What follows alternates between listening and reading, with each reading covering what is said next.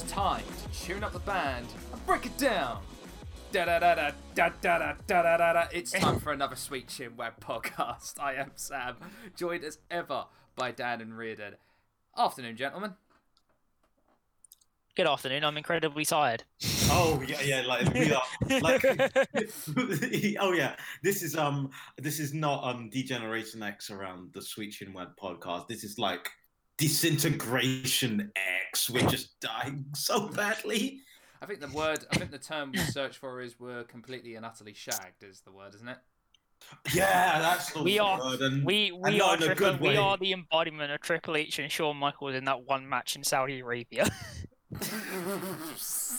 Incredibly tired. Except we still all have our hair. But I digress. That is true. We give you this podcast free of charge, thanks to those lovely people over at SoundCloud, eternally Trademark. pending. We will put it on a shirt eventually. Oh gosh, yes. I will be wearing that shirt. I'll be like seriously going. Look for it on prowrestlingtees.com/the Sweet Chinwag podcast where we make one. I'll get there eventually.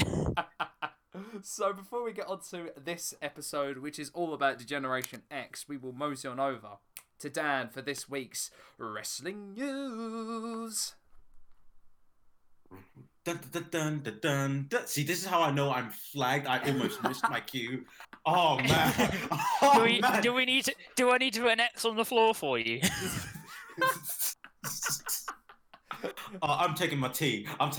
This is gonna be fun. Oh god! It's wrestling news time. I'm gonna cut you off now. It's all chaotic. All hell is broken loose at the Sweet Chinwag, as if we ever had control in the first place. Exactly. Dan, quickly, first news story, please. Dude, we'll just quickly run through. We won't do the full week review just because both a lot has happened and yet also not a lot has happened. Yeah. The first real big ones are, I mean, for me, Buddy Murphy getting beaten to hell by the Mysterio family. Nothing brings a family together than beating someone up with kendo sticks, doesn't there? I think my favorite moment of this was like Ray's wife like really reluctantly doing it, and then like on the second time she's just like completely wailing on him. Yep. She looks completely reluctant to even hit him, like take the kendo stick out of Ray's hand, and then she's just going to town. But no, it was so silly. But then again, I enjoyed that segment. So it was incredibly silly, but at the same time, I kind of bought into it. Same. I think from this point on now, I guess where we can go from this is that I hope Dominic goes to NXT actually, because we've only seen gimmick matches. So if he and I'm not doubting his in-ring ability, because I think what he's shown in these gimmick matches is that he does have the wherewithal and he knows what to do. To be fair, he was actually the first person to pull off that weird sliding sunset powerbomb thing. Yep. Oh yeah. So WWE's tried that about 4 times with different people. He is the chosen one. Yeah. He's supposed to bring balance to the sunset flip, not leave it in darkness. But yes, no, I'd say go to NXT. Really refine. Yeah, it definitely looks like it. It's that, or we're going to be getting a Ray Dominic tag team run. But anyway, like to see more. Which, to be fair, is from at least from the way things sound and from what I've heard, Ray definitely wants that. So, I mean, to be fair, why wouldn't he? Exactly. So what else have we got in the news, Dan? So we've got Cedric Alexander turning heel, joining the Hurt Business, and yes, the term was definitely something. Yeah, because as I always assume, and a lot of people not assume, Cedric's very much his whole demeanor, his character, his in-ring work screams babyface. But I'm interested to see where this goes. Maybe this will kind of really improve his in-ring and his promo work, I should say, more than anything. I'm happy to see some cruiserweight justice. He's just hoping that they actually do something with Cedric. That's true. I mean, the the thing I was saying before I was getting cut out because of Virgin Media. They don't want us to succeed. Other internet service providers are available. They are available. Preferably pick any of the other ones, really. Is just that the turn, like, now, when I say things are unexpected, you have two categories, right? One is because it was good writing, and I got swerved. And then there's literally just booking a tag match and just letting something happen, and I'm just like, oh, okay. Yeah. This is happening now, then. And this I mean, obviously, they did the whole thing with like them trying to convince him to join, but it didn't really feel connected. Because each time he asked him, he was kind of just like, "Oh, I couldn't do that. I like my friends too much."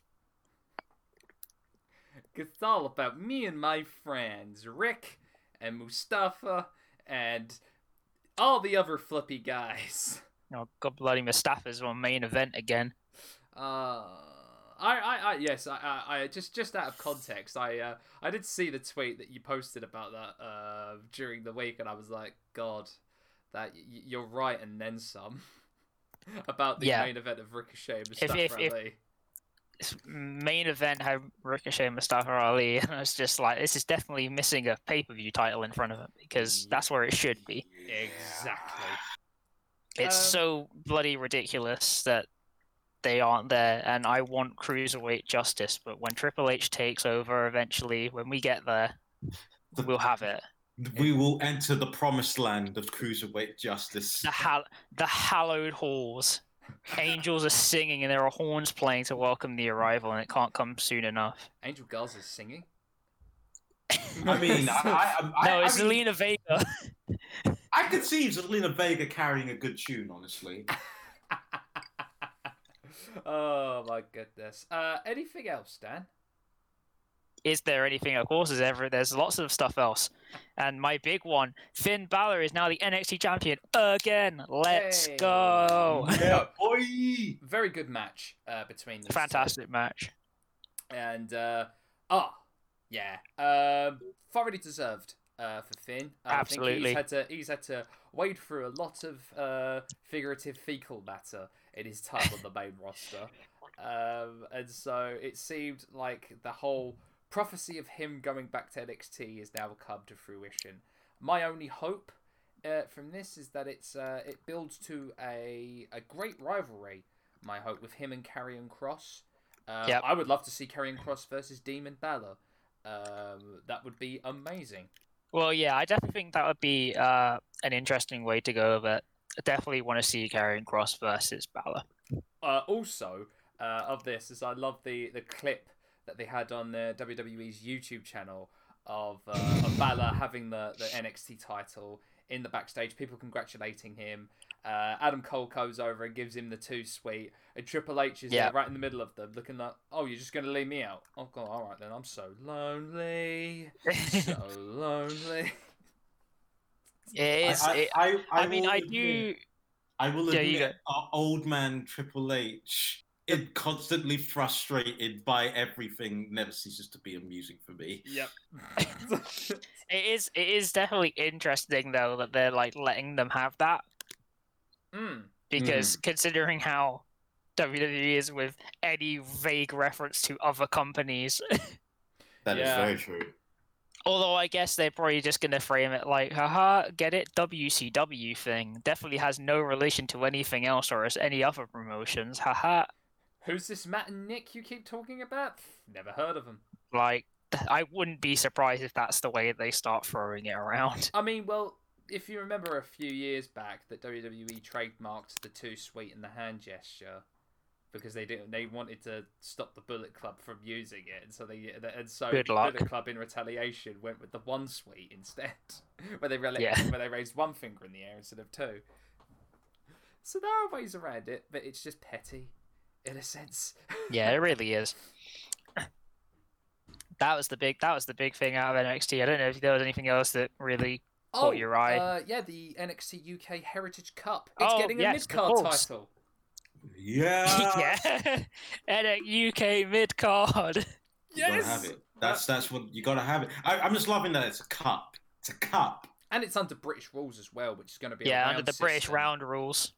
Oh, I like that. I like it. I am looking forward to seeing how that tournament goes. I'm looking forward to seeing, as I've said many a time, I'm so looking forward to seeing NXT UK back. And Volta versus Dragunov is going to be one of the main events for the NXT title. Let's go, Ilya Dragunov. Yep. I really hope.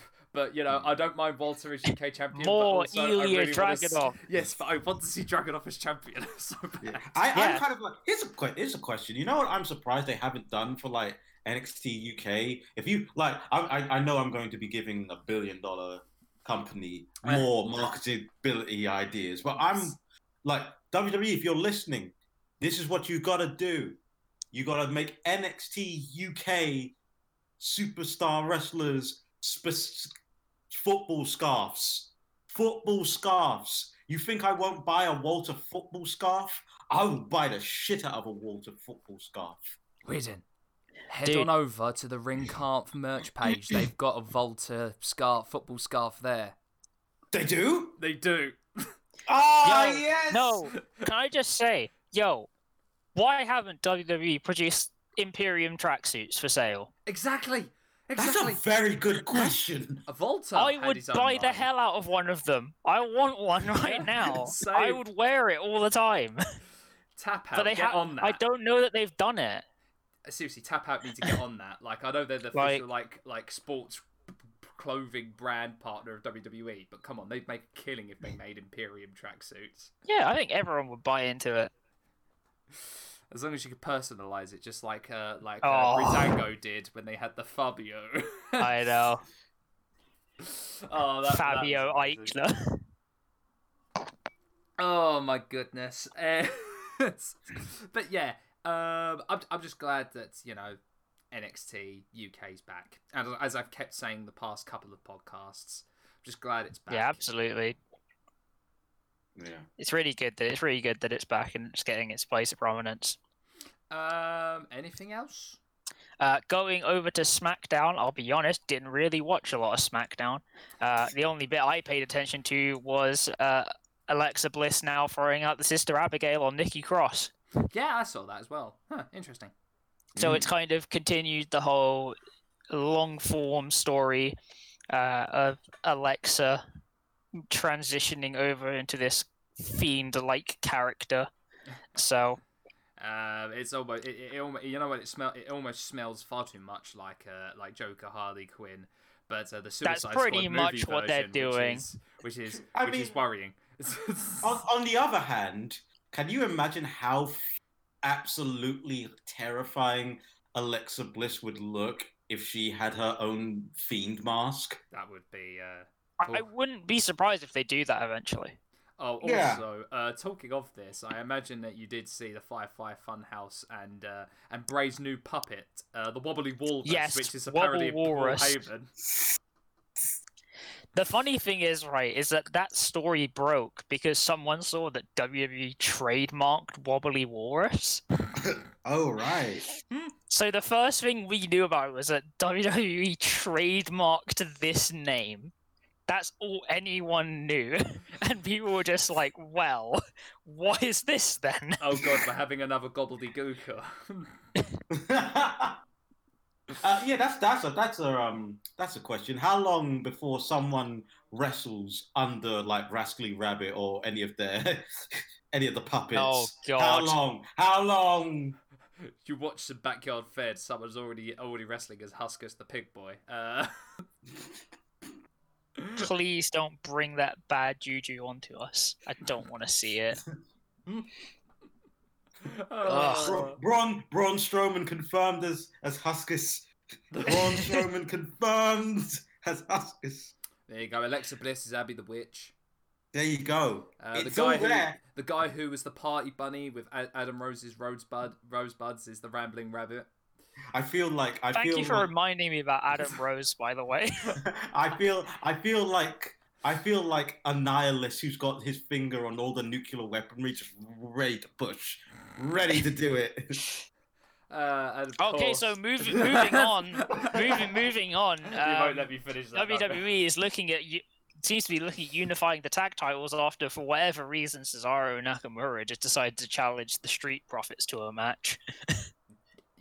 Yes, because for some reason, again, they don't have any idea what to do with the tag division. They really don't, do they? No, they it's just a wasteland. Oh boy, man, it's gonna be one hell of an episode when we end up talking about Cesaro, isn't it? It's just gonna be full of like pure salt and vinegar. It's just gonna be my Kofi rant. Only it's all three of us, and it's for 2 hours. Yeah. It's so accurate, especially after that video of the Cesaro hot tag started doing the rounds on Twitter. Which, by the way, was amazing. Oh, it's incredible! It's one of the best sequences I've seen in ages. Yeah. He does like a full bloody circuit of the ring. Yeah. Oh man, but it's actually ridiculous. But hey, we're getting unified. It looks like we're getting another set of unified tag belts, and I hope they don't look like those god awful penny belts again. Literally anything else will be better. Oh, wait a second. I've just come to the realization it was Cesaro who first held those belts with Tyson Kidd, wasn't it? I don't know. I don't think they were the first ones to hold it. No, it was Tyson. I think it was the Hart Foundation, actually. I think they were the first ones to hold those god awful penny tag belts. Fun fact: they were like the WWE tag team champions, and then used to make fucking appearances on like WWE Superstars. Yeah, just the Hearts. Tag team champions, by the way. I don't even know anymore. But other than that, we now found out that AJ Styles said he will be retiring at the end of his current contract. He renewed in March, so presume that has him up to March next year. Yeah. Wow. And you know what? For all the jabs and all the funny things people say about AJ, good on AJ. He goes out on his own terms. He doesn't go when his body is now fully broken down and he can't move an inch anymore. Yeah. Well, yeah, he said it's a decision down to family things. Yeah, that's fair. And besides, that man's a bloody legend even before he made it to the E. So now that he actually finally got You know what? I like you saying that. I kind of like. I had a mix of emotions of both. Yeah, he go out on top, and yet it still feels like he had so many things to do. What a missed opportunity. It's a weird one. It's a really weird one with AJ. Mm. Well, he's put it down to saying that he did have like a one week where he wasn't due to be on TV, and then he said he was able to go and see his son at his football practices and stuff like that. Yeah, and really be engaged. And he said he's really missed that. Yeah, and of course he doesn't really have the option of transitioning over. Yeah, and not least with bloody Paul Heyman being there, which I'm sure can't help him at all. Given this as well is it's interesting that you said that, Reardon, because of course the Good Brothers podcast that was recently when they had both Matt and Nick Jackson in there talking about how AJ almost made it to AEW, was going to show up on the first episode of Dynamite, but WWE had made him too good of an offer to not pass down. So maybe it's one of those things that when we talk about it, maybe in the future, maybe AJ going to AEW probably be the only thing, but that's like such a nitpick when you consider the career that man has had. Yeah, I don't think that him going to AEW would have really done anything for his legacy. No, if anything, it made a good retirement nest egg, I think, for AJ. Yeah, it would have been. I think it would have been a great thing for AEW. But for AJ, I think that the run that he's had in WWE, I don't think there's much that could really top it. Nah, you can't understate that. I've never seen anyone who entered WWE that's had such a good career, especially when you consider how many years he was in TNA. That was considered a rival to WWE, and WWE's history of taking the biggest stars of rival promotions and then absolutely destroying them. So it was it was awesome to see AJ actually be a big deal, as big of a deal as he is. Yeah, absolutely. Sure. Oh. And then finally, for the last piece of news, we now have the blocks of G1 Climax. Yay! Interesting layout for Block A and Block B. Yeah, definitely. I know there's a lot of people who are really kind of unsure on who they see as a person that's due to win. It's kind of been flip-flopping around. I've seen a lot of people saying that they want Takagi to win. I've seen a lot of people saying Sonata. Even some people saying Kenta, really. Yeah. It's an interesting one. It's got a lot of people talking, which is, of course, what the G1 always does. And honestly, those three I would love to see win the whole thing. I think if there's one thing that everyone is in agreement with, is that no one wants to see a certain someone in that tournament win. And I think we all know who it is, and we won't mention his name. Let's just say that the Block A has the suspects. It's got two people in it, which people definitely aren't very much happy about, but it also has Minoru Suzuki in it, so... Maybe that was a deliberate thing on Gedo. No. Could you imagine? He's heard all this stuff about these two people, and he's like, give them Minoru Suzuki now. Give them Okada. Yeah. Crush their hopes and dreams. Break their heads, like crush them like walnuts, please. Suzuki. But like, I mean, the Block A spread disregarding certain people, two certain people, Jeff Cobb, Okada, Ibushi, and Minoru Suzuki. That's I mean, that's an incredible combo.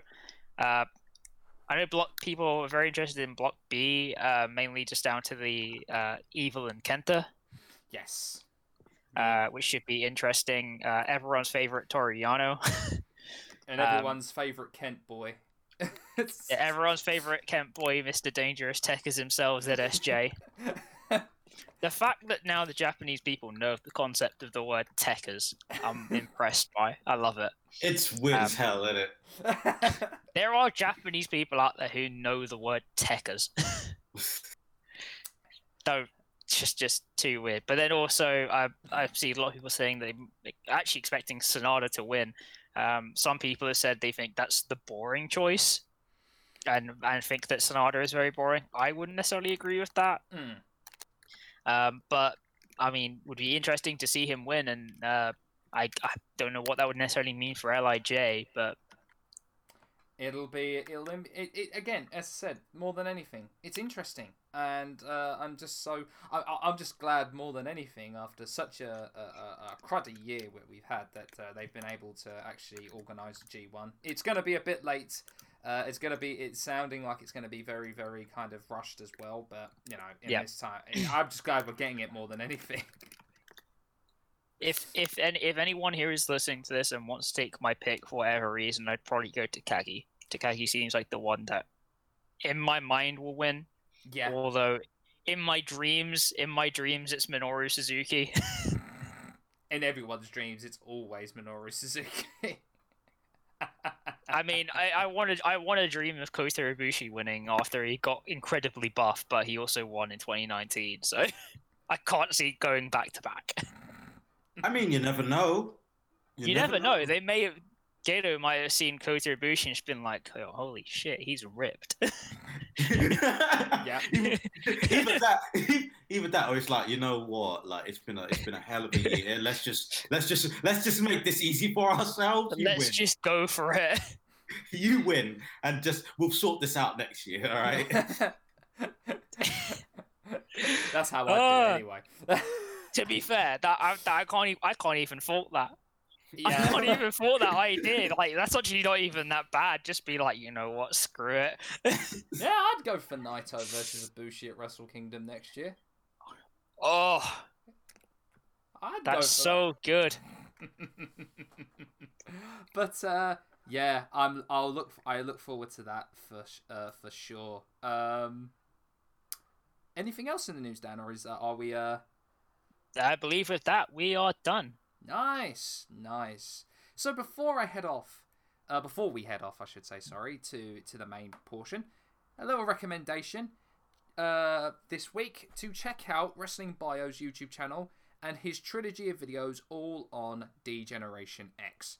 Great watches and really chronicles the history and the behind-the-scenes goings-on of how DX was formed, how it came to be, and some of the backstage politicking of the early days, anyway, of DX. Well worth a watch, indeed. Even the 2006 video, the incarnation of that DX, but we'll get to that part eventually. But a group involving Triple H and politicking, I never would have guessed. I know, shock, isn't it? Colour me surprised. But with that, we head on to this main portion and talk about D-Generation X. I'd say one of the very kind of few embodiments, I guess you could say, of the Attitude Era. I mean, they're so Attitude Era. It's kind of ridiculous. I won't lie. You know what? They're so 90s in general. Yeah. It's ridiculous. I mean, when you think about it, you can chalk down the Attitude Era into three things: Austin, Rock, DX. That's pretty accurate. Yeah, I'd say that's accurate. Yeah, and I think again, it's just, they're so integral to that. The only other person I'd say comes close is maybe Mick Foley.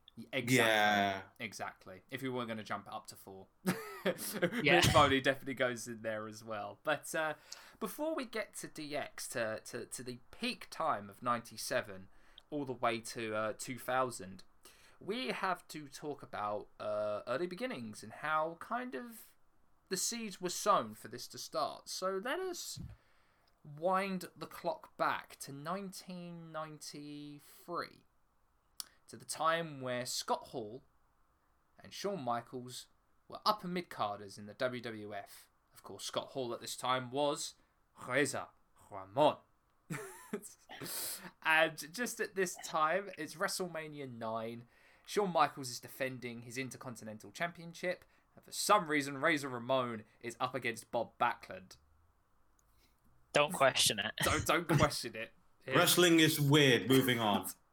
The day after WrestleMania 9, Sean Waltman makes his debut as the Lightning Kid and is put into a program with Scott Hall, where of course if everyone knows the famous thing of this jobber, this young kid called the Kid, picks up the win against Razor Ramon and is then coined as the 1-2-3 Kid.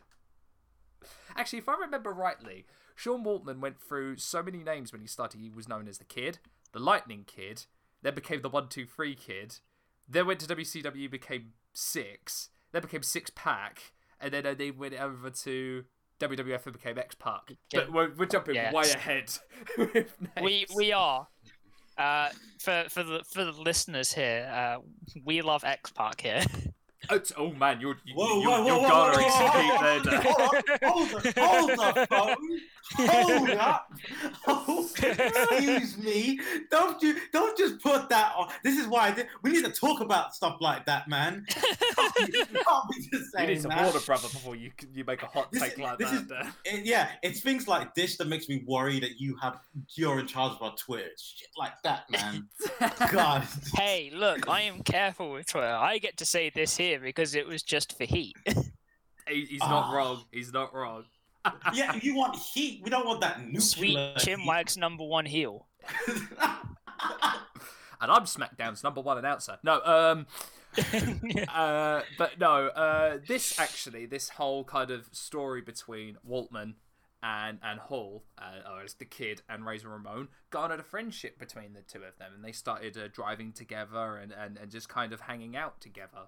At this time, Michaels was, on the rise and definitely was on his way to becoming a main event player, but he definitely felt like he could use a bodyguard type character.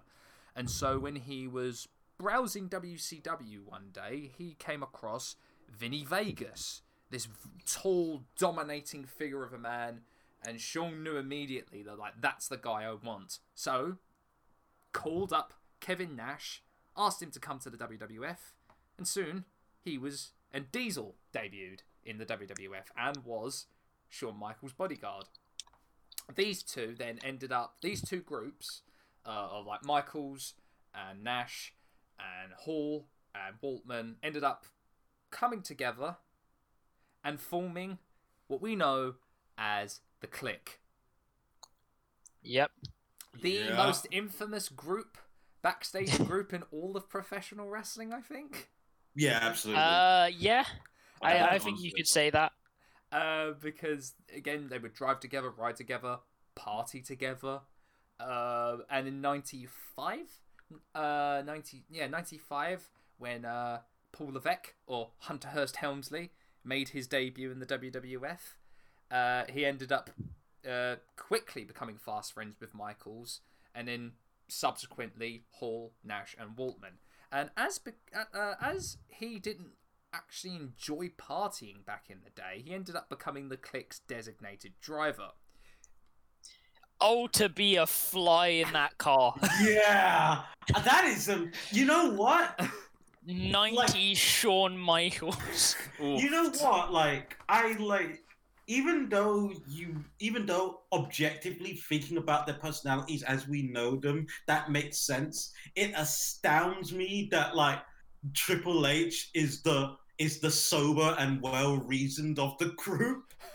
Well, no, but, like, in a weird way, I can believe that. It's like the whole thing where people have been realizing that, like recently, that Kevin Nash is just, like, not what people expect at all, and so it's just really funny because people were just like, man, I would not expect, like, Kevin Nash to be standing up for social justice, but here we are. Yeah, I know, right? And you know what? It's like, you know what? I think it just makes Kevin Nash that freaking cooler. I mean, all right, granted, he was in Magic Mike, which kind of brings down some brownie points.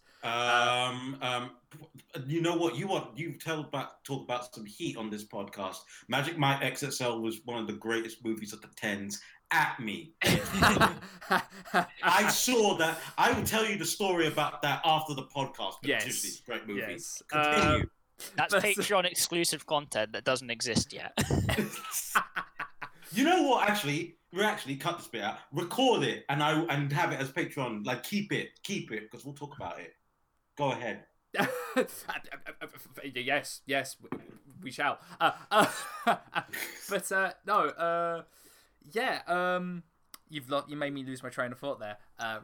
Nash. But Nash being awesome in this day and age is pretty damn cool, if you ask me. But yeah, now there is some debate as to whether the Clique was named from the guys or if it was a Lex Luger coined term or as well as a British Bulldog term, because everyone was like, oh, they're so close, or it was suggested I'll that British choose to Bulldogs believe that it was the British Bulldog. Yeah. I'll choose to believe it's the British Bulldog because, like, I mean, I've seen Lex Luger try to string a sentence together.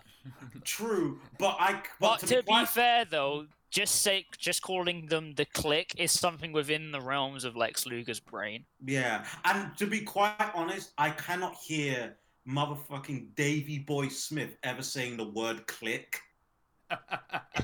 It was the 90s. It was a different time.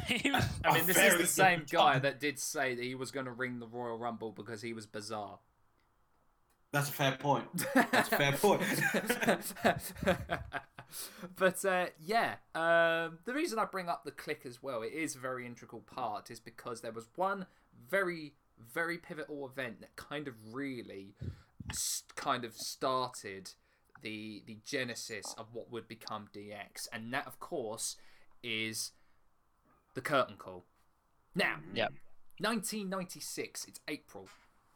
Nash and Hall have signed big money deals to WCW after the WWF really couldn't compete with the money that, you know, Bischoff was willing to pay these two. And that Ted Turner money. Exactly. So a lot of ups and downs, a lot of back and forth, and at this time as well, WCW was in a bitter rivalry with WWF. So, Madison Square Garden. The last contracted match they had was on May 19th, 1996 at Madison Square Garden. Triple H and Kevin Nash were wrestling as heels at the time, whereas Razor Ramon and Michaels were babyfaces. So the last match was Shawn Michaels versus Kevin Nash in a steel cage match. And immediately after the match ended, Hall entered the ring first, hugging Michaels. And this was very unusual at the time, but not too kind of dissimilar or like unusual, because Hall and Michaels at this time were baby faces. But it was when Triple H came out and all four of them got up. Actually, Shawn Michaels actually managed to revive Kevin Nash, who was still prone on the floor, with a kiss on the lips, may I add as well. Before all four of them got up, Shawn Michaels. all four of them got up. It's just like one of those like miracle videos, like he's saved. Yeah. So this would end up with all four of them in a massive group hug, and then turning to face the crowd with their arms all up in the air, raised together. Waltman would have been a part of this, but unfortunately he was in rehab at the time. And he would shortly leave for WCW actually after this. And of course this was called the Curtain Call, which management was not happy that this had happened. But they were under the impression that this would never go out because this was only a house show. Little did they know that some fans snuck a camcorder in and recorded the whole thing and then immediately uploaded it to the internet for everyone to see. Yeah. I never would have guessed. It's glad to know the internet never changed. And this broke kayfabe. Yeah, badly. Yeah, very badly. At a time where it was still actually relatively protectable as well. Exactly. Yeah. So, because of this happening, they couldn't have punished Hall and Nash because they had already left for WCW. They couldn't punish Michaels because he was WWF champion at the time, and thus untouchable and using his political clout to kind of get whatever the heck he'd want. And thus, the only person that they saw fit to punish was Triple H, and he was immediately taken from his upper mid-card spot and immediately started jobbing to a lot of people. Of course, the most famous one being jobbing to the Ultimate Warrior at WrestleMania. Oof. And so, from this point on, from about 96 all the way to 97, Michaels, of course, had lost his smile and relinquished the title, only to have, at that time, The Undertaker and Bret Hart at SummerSlam fight for the WWF Championship with Michaels as special guest referee. And, of course, Michaels cost The Undertaker the title. All leading up to, this little kind of formation. Triple H had finally gotten himself back into the good graces, I should say, of WWE. He was working hard and getting there. And with Chyna as his manager, he was starting to make waves. He had a rivalry with Mick Foley, or as Mankind. A very good rivalry, I should say. And now he was starting to help out Shawn Michaels against The Undertaker. So the seeds were already starting to get sown of this team. And it then only we get to the happens every so Montreal... often that history completely repeats itself. Exactly. Yeah. As a quick aside, the idea of like The Undertaker getting cost a title by Shawn Michaels shows that time is a circle. Yes, indeed it is. Of course, that from that would end up having with Michaels and Taker having the first ever Hell in a Cell match as well. That's which right. was a very interesting watch that I actually watched the other day. And it's amazing just how non-violent that match is. There's a big table spot in it for sure. And actually, that is when JR used his "As God is my witness, he's broken in half" line. It was that match he first used that line. I don't know why, but for some reason I thought you were going to say it was the first time he said, "By God, King." Yeah, I don't that's know what- why. yeah, I don't know why. Honestly, I thought it was going to be back on. I thought that was God, he's broken in half. No, like JR was using that line way before that Hell in a Cell Yeah, I know. match. I just assume that JR says it constantly when he's just walking around anyway. So this is when we get to 1997, and then this is where DX was formed, and they started having they were starting to run amok with the WWF roster, and especially to Commissioner Sergeant Slaughter. Oh my god, that was a time. That was a time, and they had a rivalry with Sergeant Slaughter because they were making very crude gestures, and they had like silly like kid humor, and were kind of just disrupting shows left, right, and center. I'm sorry. I have to get this off of my chest. Sergeant Slaughter is so in my brain as a G.I. Joe character, I forget that he was a wrestler first. Exactly. It's weird as hell. It's one of the weirdest things. Agreed. But at this time as well, a little fact I guess most casual wrestling fans won't know is that there was indeed a fourth member of D-Generation X when it first came to be. So we had Mike Tyson. No, actually, Dennis Rodman. That would come eventually, because it was Michaels, Triple H, and Chyna, and the insurance policy Michaels had, ravishing Rick Rude. Oh, I love Rick Rude. He was kind of like the enforcer at this time, and he was selling himself as like an insurance salesman. It's like, I will sell you. Can I do a rant? Can I do a little aside? Yes. Aside for anyone listening to this podcast, if you are of the Twitter persuasion, go and find an account called Rick Rude selling atomic drops. Yes. Yes. It is incredible. It is one of my favorite accounts ever created. So that is art. So with this group formed, they first feuded against the Hart Foundation, because of course, like, the biggest rivalry at the time, both in the ring and outside the ring, was Michaels and Bret Hart. Mm-hmm. I think just as conceptually though, it works, because you have DX who were meant to be like the exact opposite of like the whole Hart family thing, where it's all about like honor and respect, and DX is just like, lol, screw that. This is at the time as well that Shawn Michaels came out with such amazing, wondrous promos and lines, such as the Sunny Days promo, if you remember, that he was trying to imply Bret Hart was having an extramarital affair with Sunny, despite the fact that Shawn Michaels was having an affair with Sunny when Sunny was dating Chris Candido. Shawn Michaels saw the future. Exactly. We had Shawn Michaels, of course, the most famous or infamous one for me, and is made so much fun of at OSW, was when Shawn Michaels would give the mic to Hunter Hearst Helmsley at the time, because he wasn't being called Triple H at this. Oh, he was just called Triple H, and he said, "Tell him, Tra."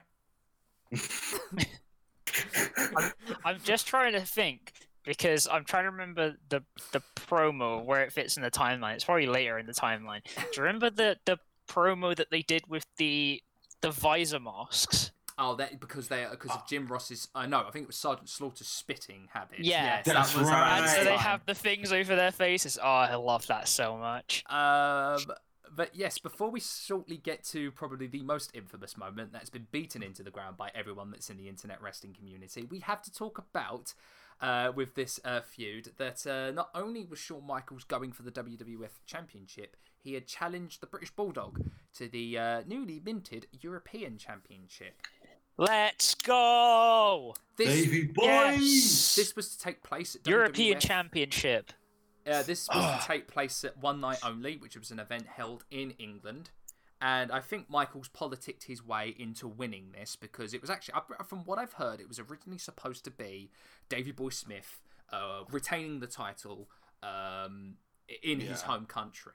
But Shawn Michaels politicked his way out of that one, and thus became the very first Grand Slam champion by winning that match and being crowned European champion. Despite like our podcast being named after Shawn Michaels, technically, you shouldn't have won, Shawn. You don't do that, Davey Boy Smith.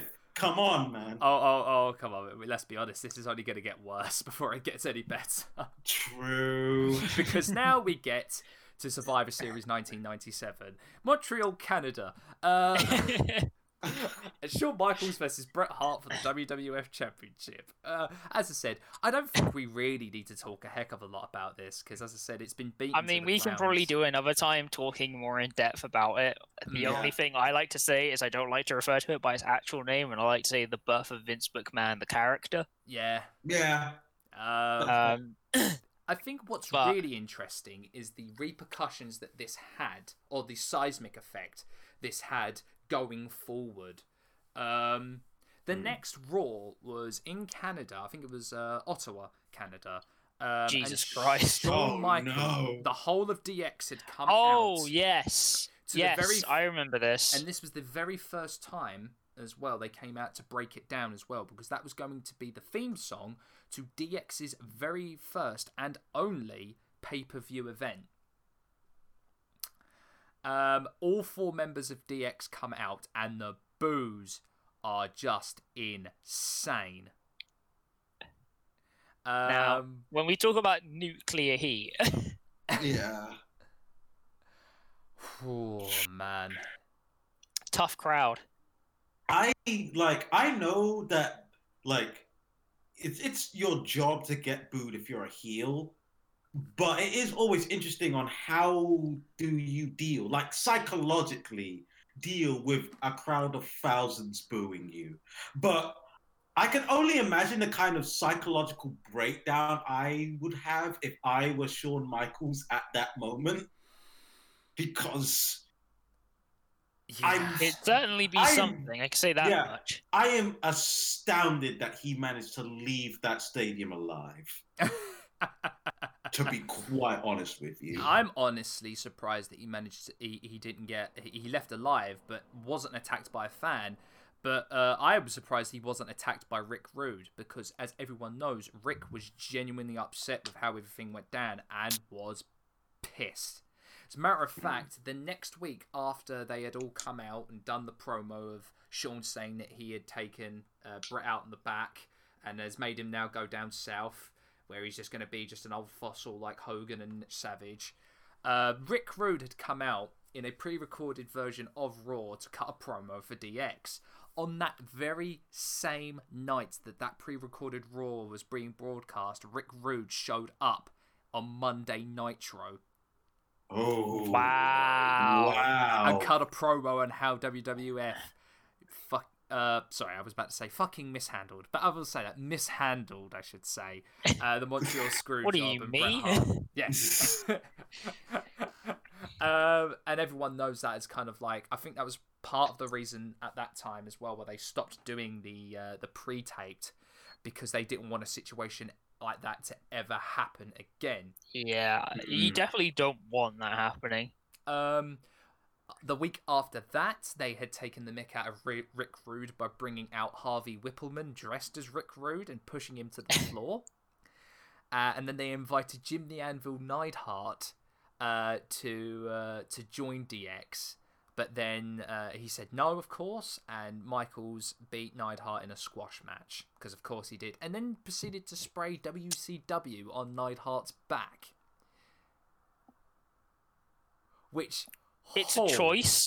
That's a choice. Okay, I can't believe we have to do this, because WCW, we're mentioning this a lot. We're going to have to do an extraordinarily quick Pokedex of the Monday Night Wars. Oh, God. We will get into it in disgusting detail later, listener of future. We're going to do it. But for now, all you need to know is that there were 2 wrestling programs, WWF and WCW. And the Monday Night Raws was simple. We're going to fight for the best ratings every single Monday because we're on. It just so happens that every so often someone repeats history. Yeah. Oh yeah. Yes. Very true. But like, so there. So and this went on for a long time. And what made it worse was that wrestlers from both promotions would swap basically. So it was a real mess. And part of the electricity, the inherent electricity of the Attitude Era was essentially two companies fighting for their lives against another. Pretty much. And it was like, and it was Highlander rules. There could be only one. No, indeed. And I guess the personification of that, I guess you could say, would have been the NWO and DX. Yeah, pretty much. This. But yes, we move on to D-Generation X's pay-per-view, the In Your House pay-per-view from December of 97. So at this point, Michaels was dual holding both European and WWF championships. And of course, with DX dethroning the Hart Foundation as the superior stable, they had their own pay-per-view.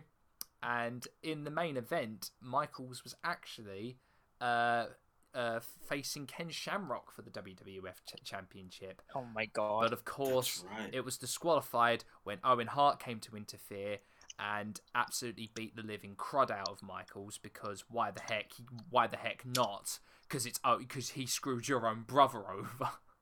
Yeah. I mean, it makes sense. Triple H defeated Sergeant Slaughter with the help of China in a boot camp match, which was basically an ODQ match.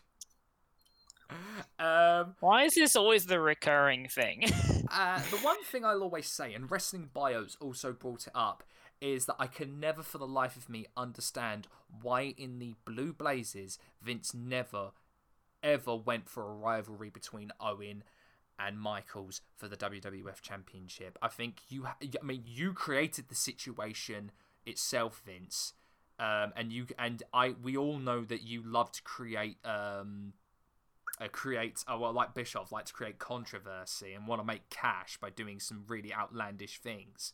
But the natural thing would have been to have Owen Hart going up against Michaels for the WWF Championship more.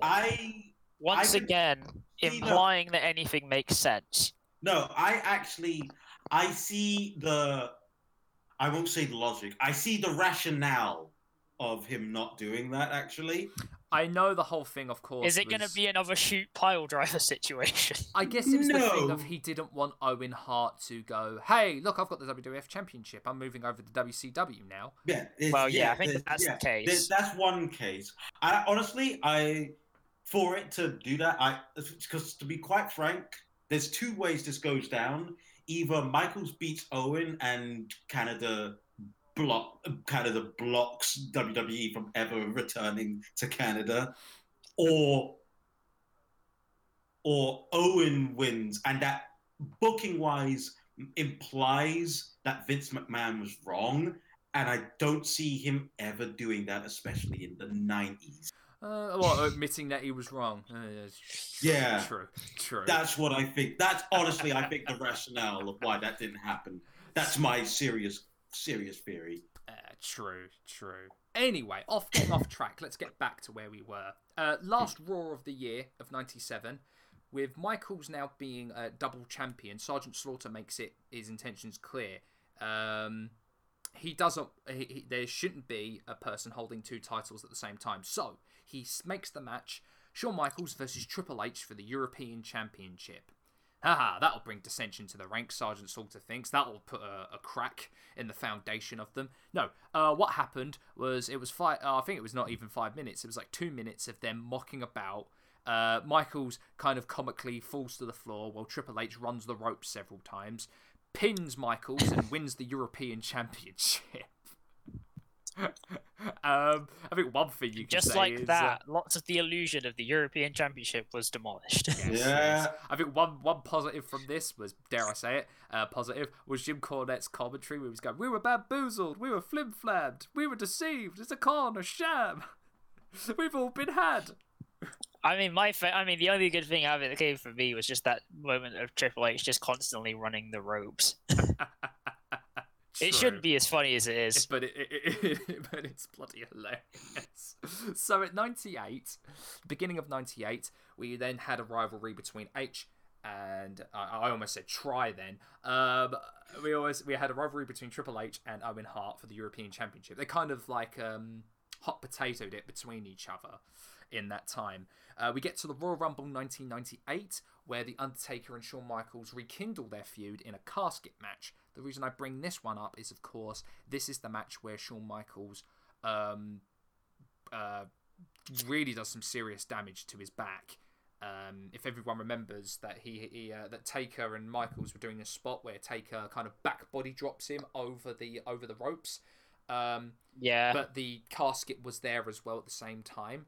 So Michaels kind of flipped, looked like he caught his lower back and tailbone right on the edge of the casket and rolled over. Now, he's gone on record of saying that he didn't feel any pain at the time. He thought it was just going to be like a stinger, and he got up and did the rest of the match. But the next morning, he couldn't get out of bed, and the doctors told him that he had broken his back. It was also on this Rumble, of course. Yeah, you couldn't feel any pain because of the nerve damage. Exactly. Yeah. Exactly. It was also at this Rumble where Austin won the Royal Rumble and would go on to WrestleMania 14 to face Shawn Michaels. Interesting fact about this, with Michaels' back now so damaged and the risk of him not being able to do the performance at WrestleMania 14, being WWF champion, with a little bit of pull, Michaels didn't wrestle a single match until WrestleMania 14. At that time, just almost like semi-heel, but also not run the risk of further breaking his back against Austin.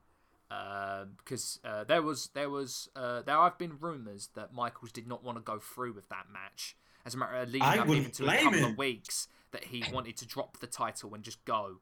I wouldn't blame him. You've had your lower back broken. Yeah. There's a good reason not to, but then again, unfortunately, we know well. how wellness policy, by the way. There was as well, unfortunately, that he was going through substance abuse at this time as well, which is a massive shame and something that will be reoccurring as we get to later years, a couple more years down the line. At this time they recruited Mike Tyson to be not only as the special enforcer, but they recruited him as a member of DX. And this WrestleMania 14 match. Have you guys watched this match? I have not. Like forever ago, and then like fairly recently. I remember the most dramatic or like high spotty kind of technical masterpiece. But when you take in the fact that Austin was working with still at that time, a jacked neck, and had really changed his style up to be more brawling style. And then you think of Shawn Michaels, who was working with a broken back. And I think one thing I can take away from it that I watched the last time I watched is that when you see Michaels take back bumps, the grimace on his face, you can tell that man is in absolute pain. But of course, everyone knows the ending to that match, with the referee knocked out and Michaels looking like he's going for the sweet chin music. Boom, Austin goes for the stunner. Mike Tyson comes in for the fastest 3 count I have ever seen, and we have a new WWF champion. And of course, Tyson realizing that he's deceived DX, was actually siding with Austin this whole time. After the match, of course, Michaels getting in Tyson's face, goes to punch him, and then Tyson knocks out Michaels. And that would be the last time we would ever see Shawn Michaels in the ring. Yeah. From what I've heard, and from a video that I actually edited at What Culture, Shawn Michaels was absolutely crapping himself about doing that with Tyson. Somehow I'm not surprised. Prime Mike Tyson. That's all I have to say. Exactly. Prime Mike Tyson.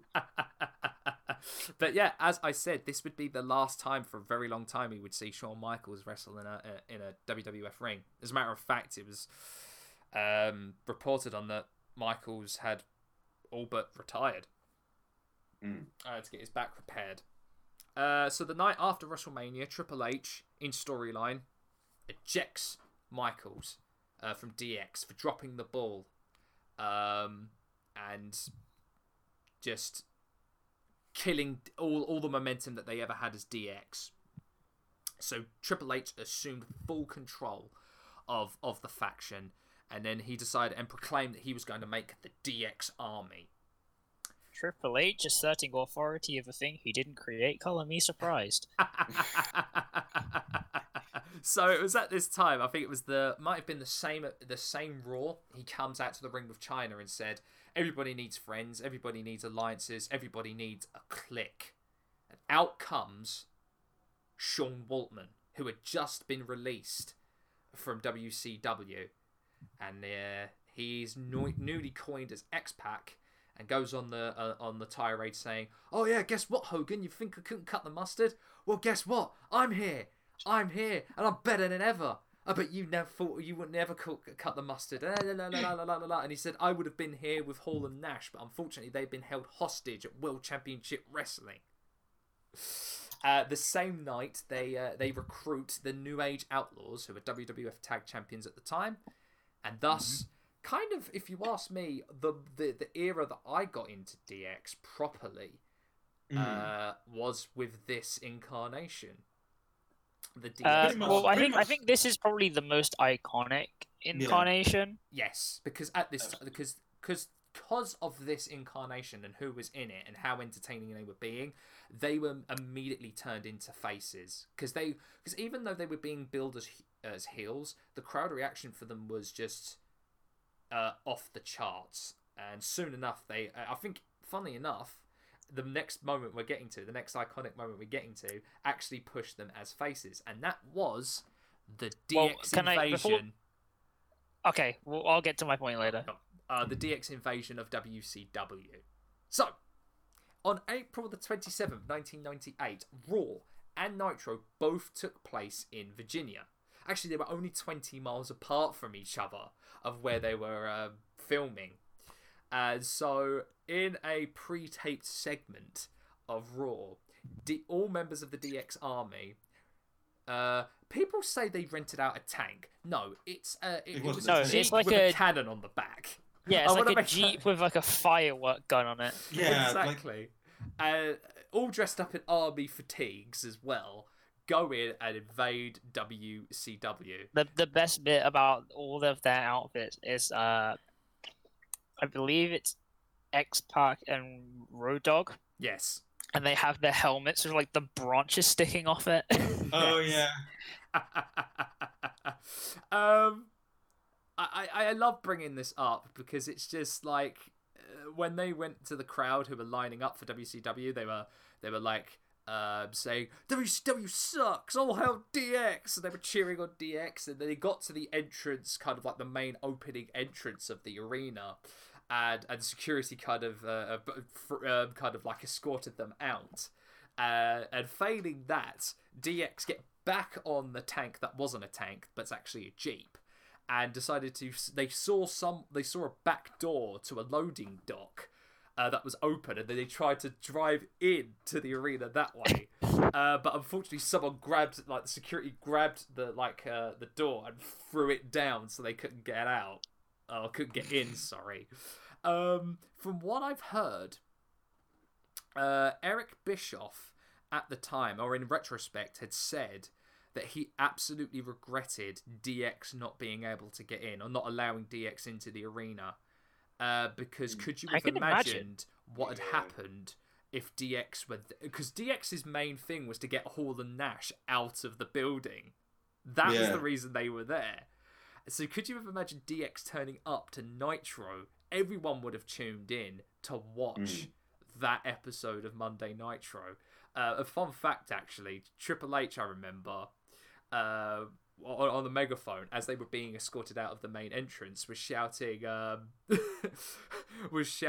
"Hall, Nash, I know you're POWCWs, but we're here to save you." That is, I can't even lie though, from Bischoff that's kind of like a 9,000 IQ strategy. Yeah.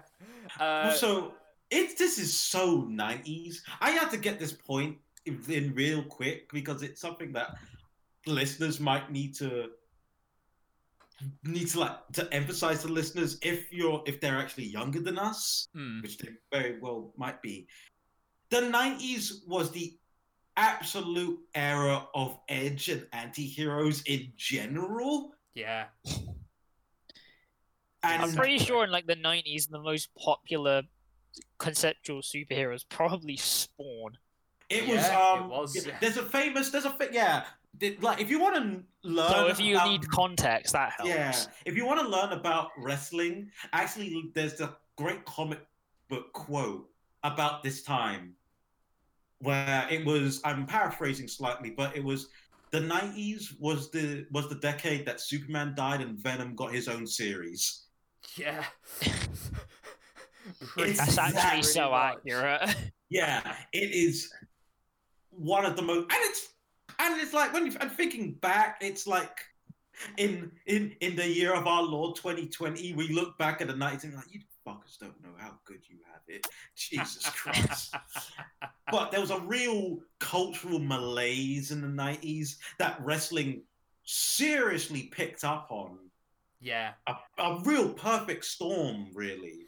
No, indeed. It's weird. It's weird to describe, but it kind of overlaps with like a lot of the stuff that was happening there. But where wrestling was kind of like rebellion counterculture. Yeah, it's the most adolescent era of wrestling. Yes. Oh, like and watching the Attitude Era, I'm like, man, half of this stuff is so stupid. Yet for some reason, I kind of love it. No, when I say adolescent, I mean that in like not the like disparaging term. Oh no, I totally like. I get what you mean. I mean that in that it's a literal. It's everything is wired over the top, even for wrestling standards, and really overtly masculine in a way that is in a way that, like, again, you look back and you're like, oh my god, we terrible people. Big men in tights or underwear fighting each other, right? Come on. But it's There's not only gay. so far you can go. But it's not gay. Totally not gay. No, it can't be gay at all, though. Look at them, it's like, oh man. And I really feel like DX is a real. They are a product of their time. Absolutely. Very much a product of their time. Of a very specific time as well. Yeah. Like, I can't even say that it's like, you couldn't say like the 90s was like grunge and Degeneration X, because grunge was a little bit more emotionally aware, let's put it. Well, yeah. I mean, if we're being like true with grunge, I mean, a lot of people will frame grunge as like Nirvana, but that kind of started around 1993. Raven was doing his kind of gimmick in ECW in like 95. Yep. So like cutting a little bit earlier there, obviously he went like the complete other edge route. Yeah.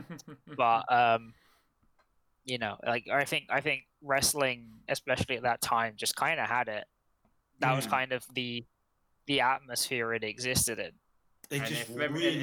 And if anyone will tell you, well, a specific person here, Vince Russo created the Attitude Era, so he takes full credit for it. Thank you, Vince Russo. Thank you, Vince. Hey, guys! Remember when DX got into a tank and invaded and won the Monday Night Wars? Oh gosh, no, please no. Let's move on very quickly to yet another most memorable promo. Before we move on, tank on a pole match. Tank on the pole match. Oh my god. Now, if DX actually did get into the building at Nitro. But, no, let's talk about... Hall and Nash on a pole match. Because if we're going to talk about this promo, unfortunately, I say this now, because if we talk about a product of their time, we have to talk about another memorable promo when DX were feuding with the Nation. On the July 98 episode of Monday Night Raw, DX come out mocking the Nation, with Triple H portraying The Rock as the Croc, Road Dogg playing D'Lo Brown, known as B'Lo Brown, Billy Gunn playing the Godfather, inventive name, known as the Gunfather, X-Puck playing Mark Henry, known as Mizark Henry, and impressionist Jason Sensation playing Owen Hart, which is the only kind of good thing I could say about it, is that he actually does a really good impression of Owen Hart. The rest of this could go to the toilet, because it's very much of its time, and X-Puck has gone on record for apologising for portraying, well, for him being in blackface, taking the mick out of Mark Henry. Yeah. You know, as any reasonable person should. Yes. Yeah. So the Nation of Domination. The Nation of Domination. There was only one way this was gonna go, and it was gonna go really racist. Yep. I don't think there's a way you could ever conceive this promo and be like, justifiably say to yourself, it's definitely ain't racist.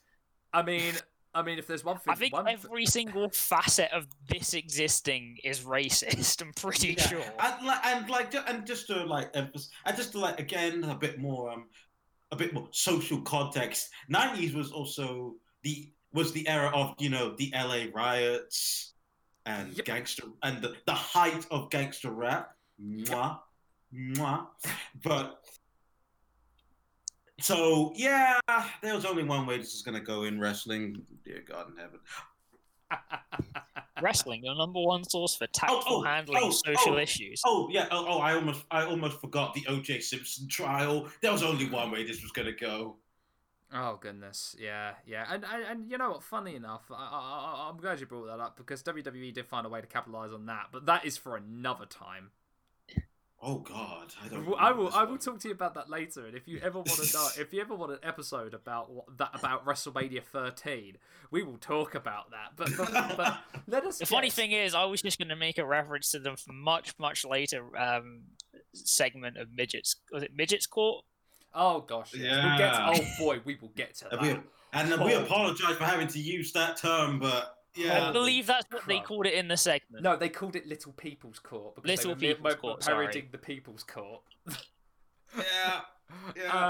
But let us get to 99, where the dissension in the ranks was starting to happen. As a matter of fact, this was the time where Triple H turned heel on DX and went to the corporation, along with China.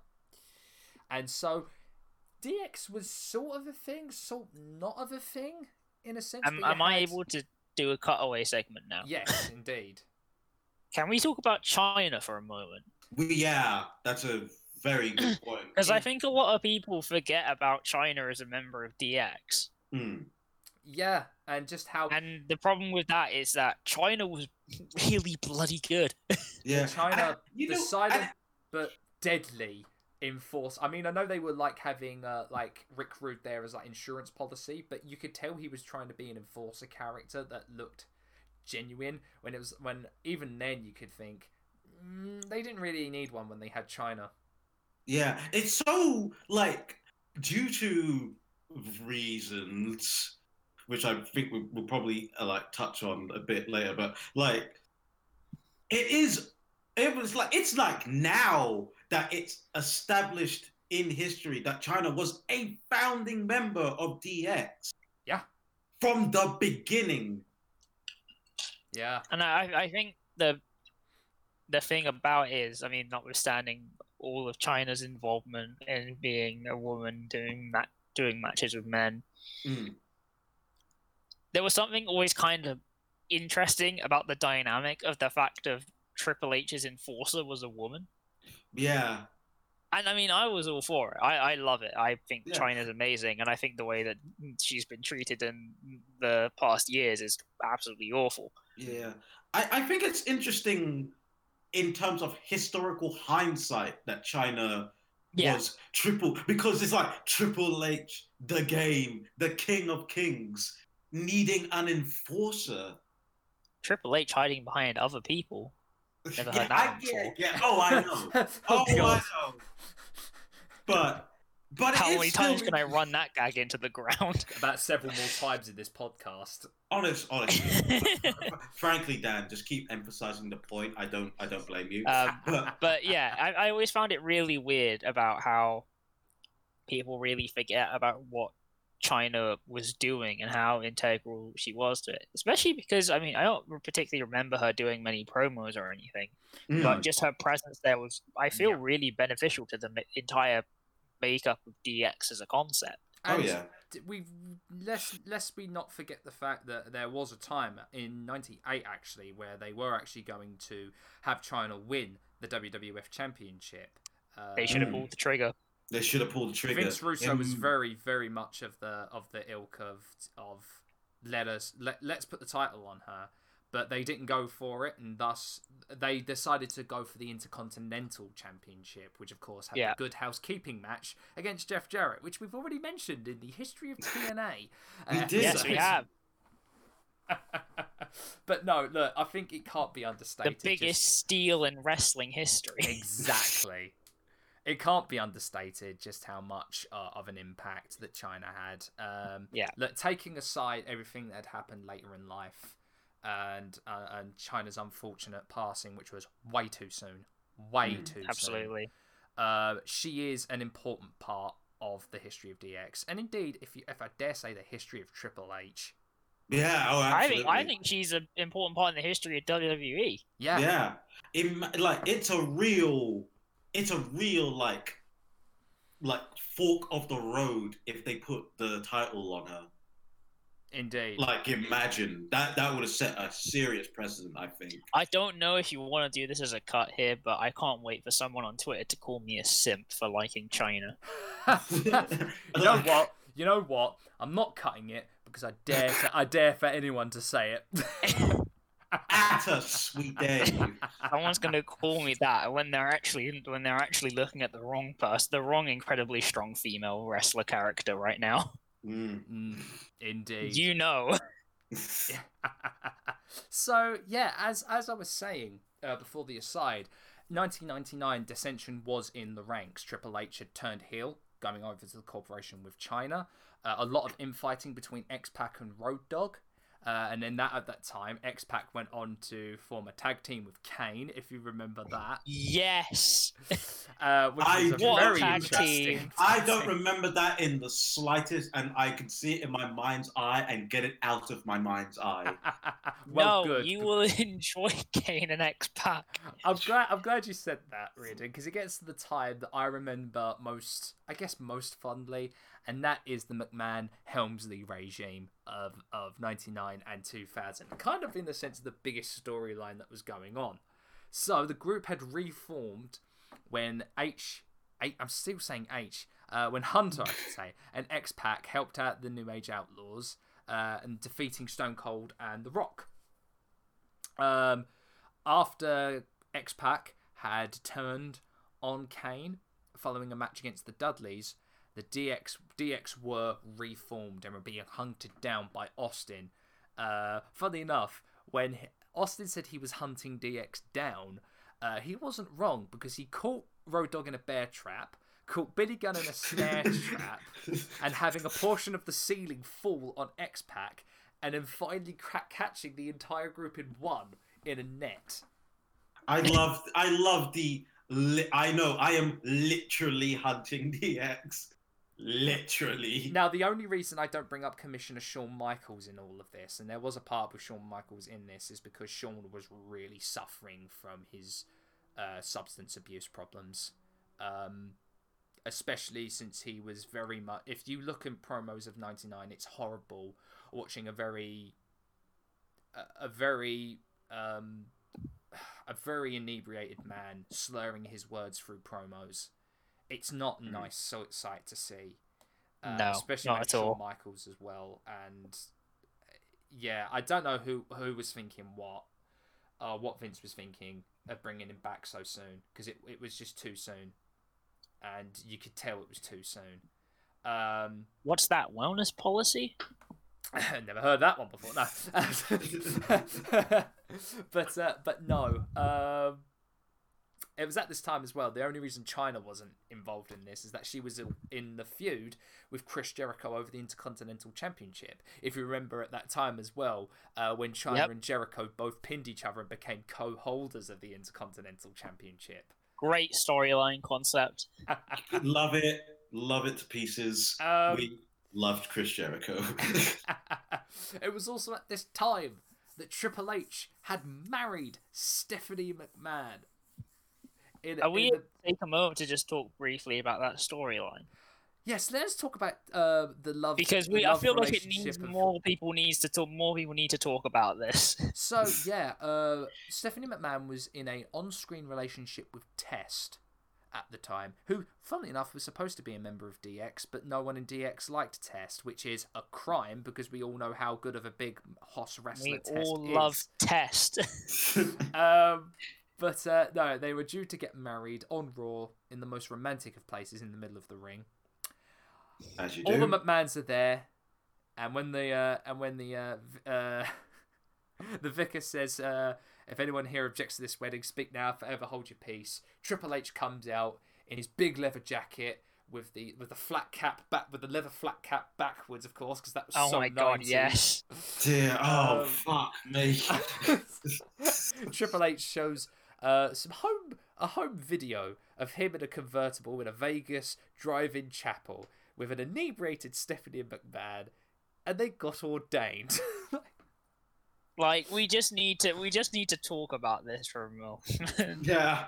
Because, like, in the context of storylines, and I mean, wrestling's had a lot of wedding storylines. They've mostly been awful.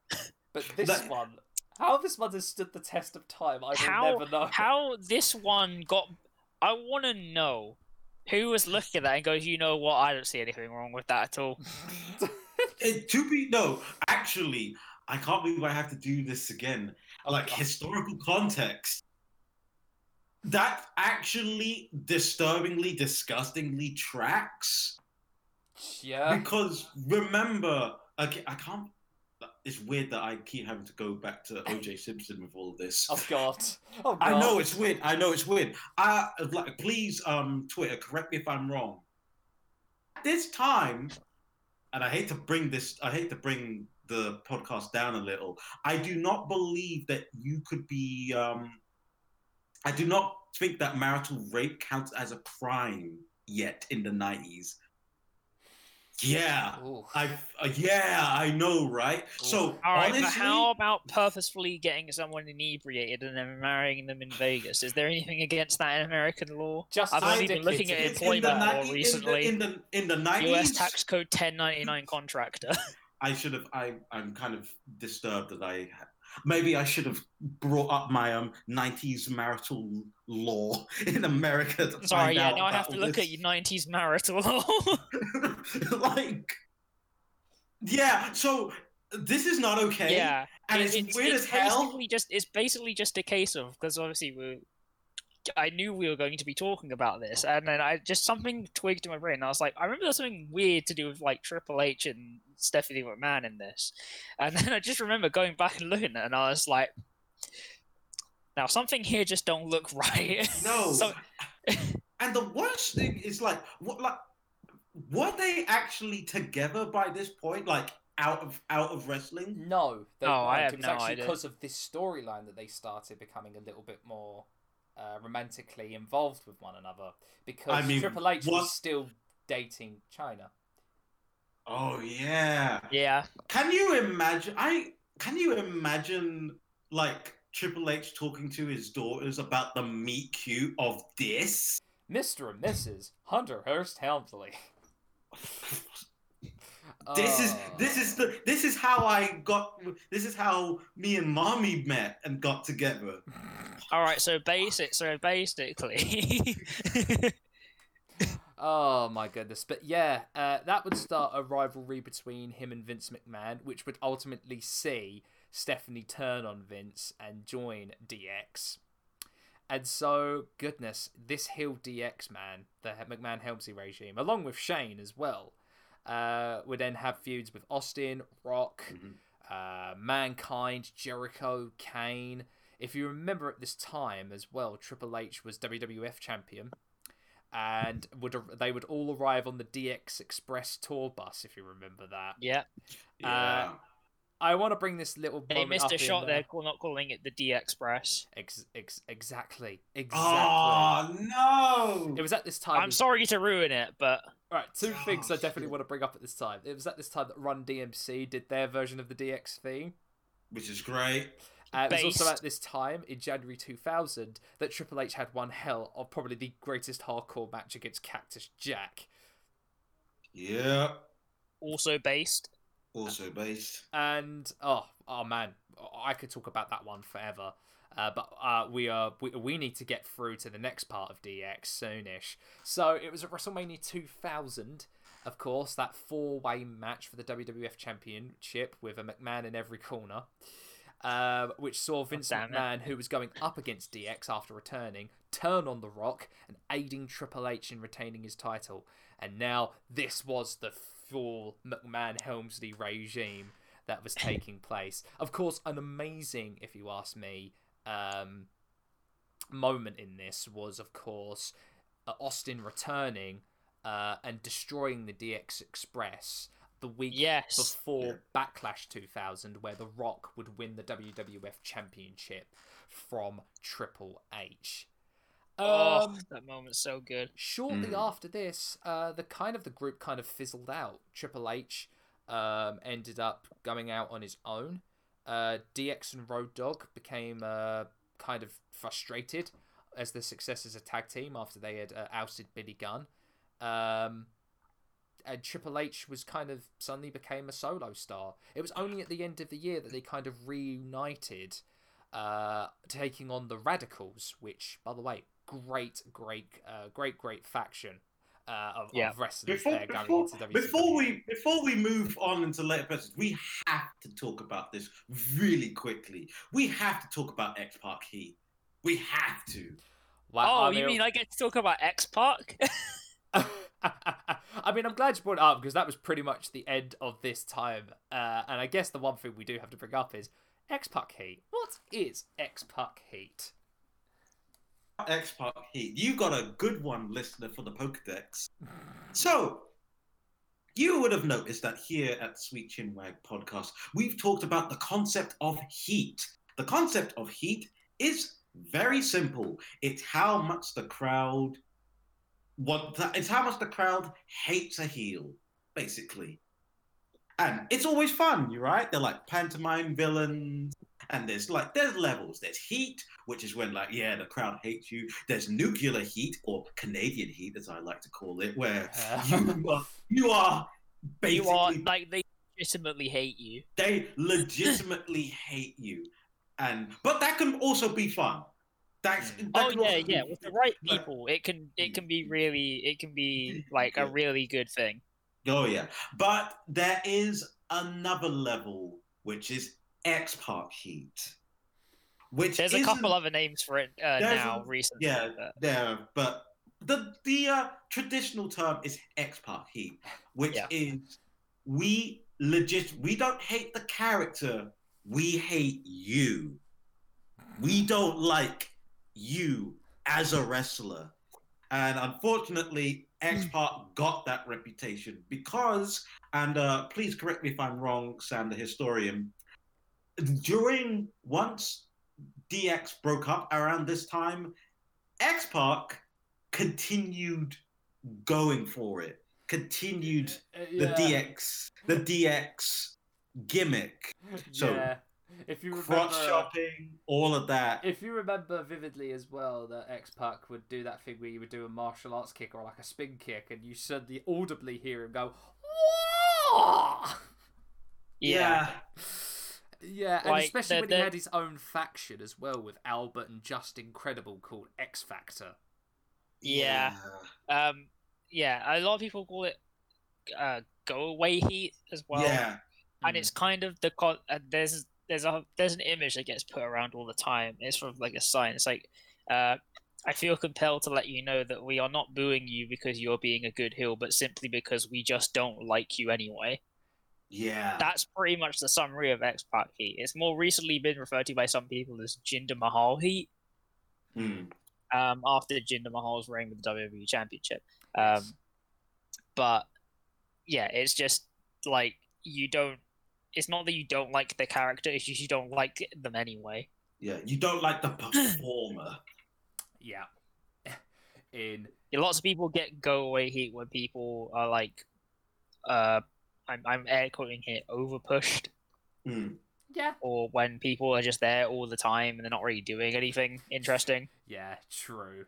Very, very true. And a nice little stamp into this time of DX. Because it was very much a product of its time. And indeed, X-Pac was indeed a product of Degeneration X and of its time. Yeah. For sure. Although people still love to see the Bronco Buster. So, go figure.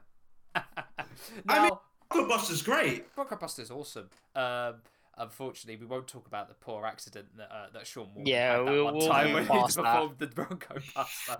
But no, we will fast forward here, and I would have brought up the time of 2002, and that infamous moment between Michaels and Hunter when they kind of reformed it. But we've already brought that up in the two-parter of Triple H and the Reign of Terror, which you should go back and listen to. Yeah. So I will. That's a great episode. Listen to it. It is a great episode, but I will skim 2002 as we've already brought it up and go back to 2006 and the hints and slight series of events that occurred hinting at a DX reunion. Now, if you remember WrestleMania 22 in particular, both Michaels and Triple H performed crotch chops, I should say, during their matches, with Michaels going up against Mr. McMahon in a no-holds-barred match, and Triple H going up against John Cena for the WWE Championship. Sorry. Yeah, both were met with rapturous applause. We're in the E era now. We're in the era of the E. Both, as said, were met with rapturous applause from the Chicago crowd. And in the subsequent episodes of Raw, Michaels feuding with Vince and Shane, and Triple H still focused on the WWE Championship. Both were repeating crotch chops. And it all came to a head in June, where during a gauntlet match with Triple H versus The Spirit Squad, Shawn Michaels came out to help his former friend, and after both of them had laid out the entire Spirit Squad, both of them performed crotch chops, and then kind of there we go. The seeds were sown and DX is back. Next week they came out to the DX theme song and started crotch chopping and doing all that, doing all the spiel that they had done before. DX is back now as a tag team. Of course, we talk about this time as well because it's weird seeing grown-ass men being so childish, especially with the whole Vince loves cocks thing. Oh, yeah. Okay. Product of its time. Is this the time where we actually talk about what we feel like, what we actually feel about DX? Because you notice that we didn't actually... We normally give our general impressions of DX and then get into it. Yeah, but this is the time we talk about it, for sure. Yeah. So, who wants to go first on this? I'll take it. Yeah, go ahead then. What do you think? What's my general impression of DX? Amazing at the time, but, should stay at the time. No, agreed. You know, they're great. They fulfill a purpose. They've kind of gotten completely misconstrued now, and I don't think it would ever be possible for Triple H to look at that and be like, I could do that again, with any sense of complete irony taking over his entire body, and ascending to the 19th plane of existence. Yeah. But I always thought they were great. I think one of my first wrestling shirts I ever bought was a DX shirt. Well, that was when I was pretty young, and I think it was sometime around or before SummerSlam 2006. It was one of the SummerSlams. I remember they had a fucking stupid ass entrance that lasted 12 minutes. Yes. Yeah. But yeah, I always really liked them, and I felt like they just kind of fit wrestling really well. There's no other space that DX could ever exist in. Oh no, because they'd be arrested. Yeah. And I think some of the humor that they were doing in this return, the reformation, was very cringe. That's the only word I can say. It's completely cringe. But what you can tell they're going for is they're like, haha, people definitely laughed at this before, so we're gonna do it again. Except we're now grown-ass adults, and now we're gonna act Yeah, like except you're now childs. fully grown men, and we now have full context of Triple H and Shawn Michaels. Yeah. DX is such a complicated. I have such complicated feelings towards DX. This time was like really my time with DX more than any other. And at the time, I adored DX. I fucking adored them every time. There's no shame in saying it. No, I say that to be completely honest. I'm not gonna front and say like, oh, they were cool. No. I was a hardcore DX fan. Loved them. And I find as I've gotten older, I have more complicated feelings of it. For one thing, yeah, the humor, that is one part of it. But I kind of like, there are things that I watch now that I'm like, yeah, this is really cheesy and kind of ridiculous, but I still love it. Not like, for instance, don't hurt me, Trent Reznor, but like even Trent Reznor, I think would admit with some of his like stuff and his lyrics, it could be very whiny, Nine Inch Nails and stuff. Yeah. And someone who loves Nine Inch Nails, like loves them. Sometimes I listen to the lyrics and I'm kind of like, that's so overwrought, but it's so great. I have that same feeling with a lot of the humor of DX. It's so ridiculous and completely childish and like stupid masculinity that I'm kind of like, but I dig it. I still kind of dig it, and I wouldn't lie. I think my biggest problem is knowing who these guys are. Because it's that problem of these guys are pretending to be the anti-establishment, and yet we have the boss's son-in-law. Yeah, we that's the thing with the return of DX. It's like they say that they're anti-establishment, but then I'm like, weren't you just in a group called the Corporation? Yeah. And I feel like you are the establishment now.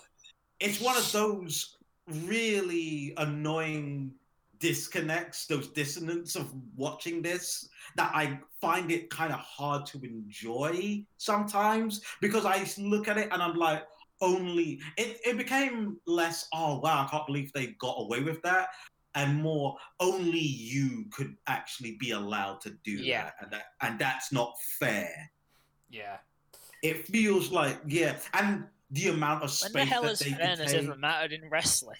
Yeah, I know, but I feel like with DX, it's one of those ones where it really puts paid to the fact that like you guys know that I hate their Hall of Fame speech. I love, like, they should absolutely be in the Hall of Fame, but it's one of the most unbearable things for me. Just these guys, with all the privileges in the world, taking up all the air.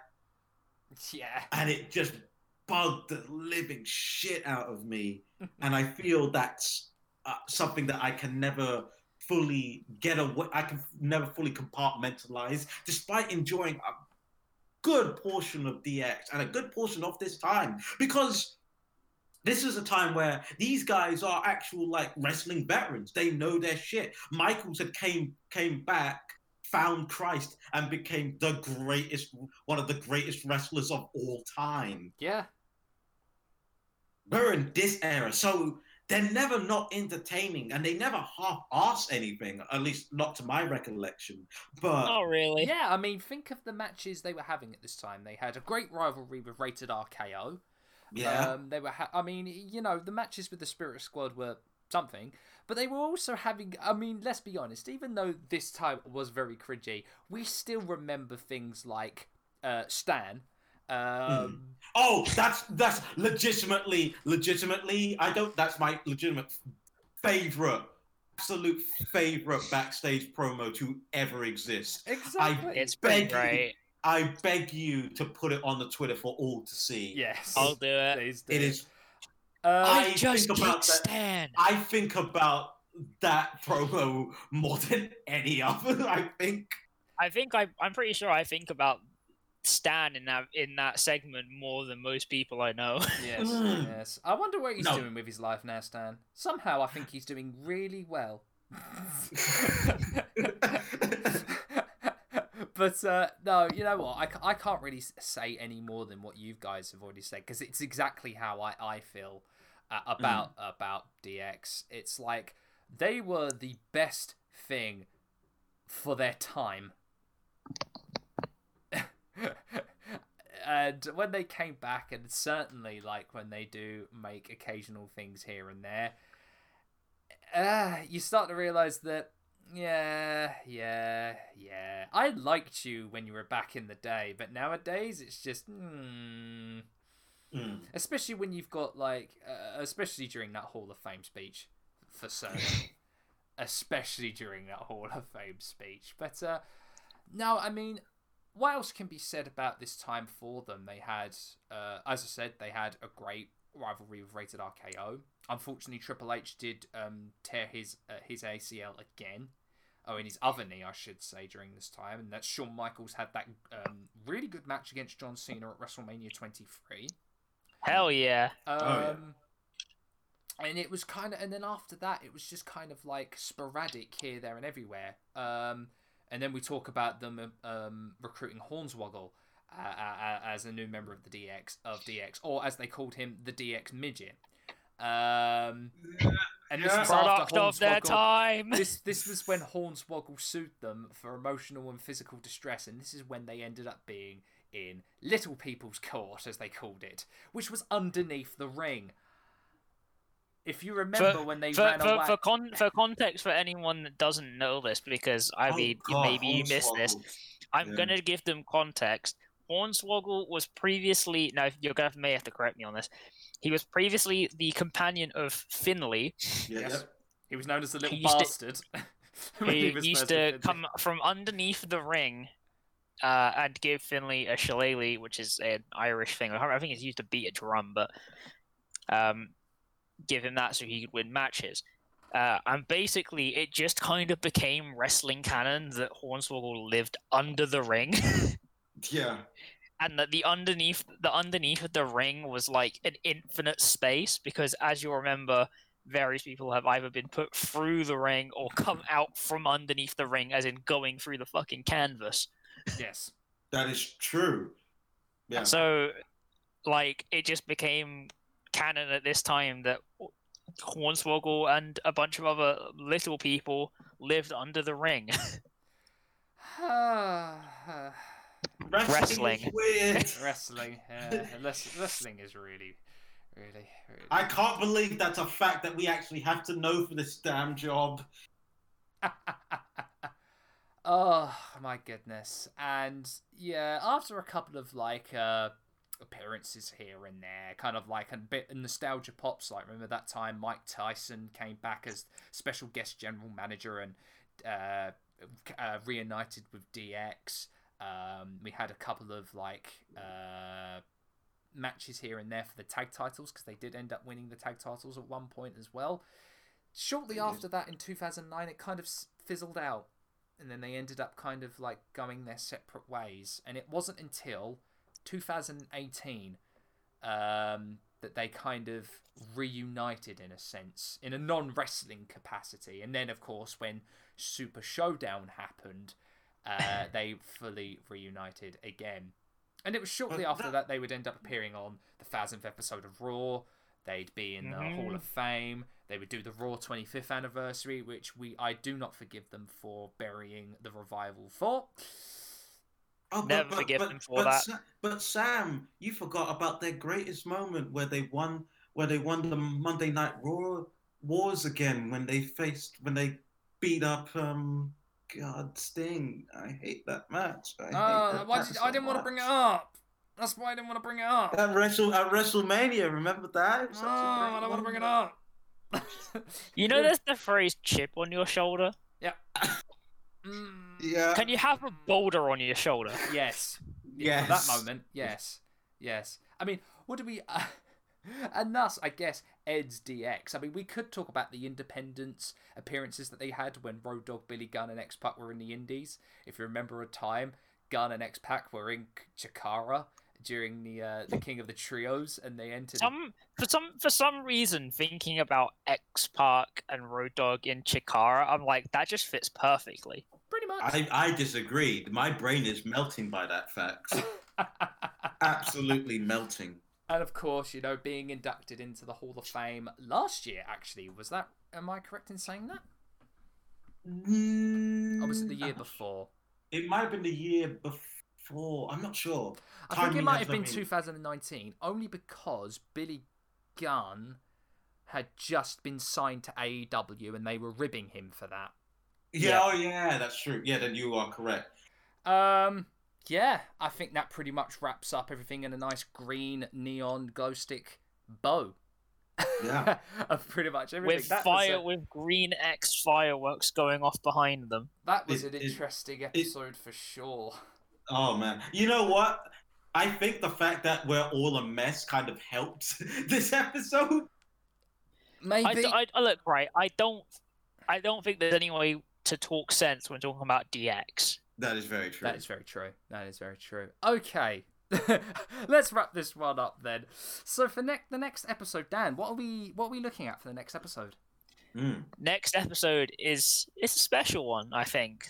It's one that we've all been looking forward to. It's actually, again, the first in a new kind of series, if you will, as we do our first title retrospective. Ooh. And our first title is the Intercontinental title. Nice. Nice. Oh man, that one is going to be I see. So fun to research. We are IC gang on this podcast. Indeed. IC title is incredible. It's nicest looking belt in all of wrestling. Every incarnation. Pat's a fraud, by the way. There was no tournament in Rio. We'll get to it then. We'll get to that part. Keep it under your hat, man. Keep it to the next episode, sir. But until that next episode, I've been Sam. This has been Dan and Reardon, and you've been listening to the Sweet Chinwag. We will see you on the next one. Break it down. Break it down.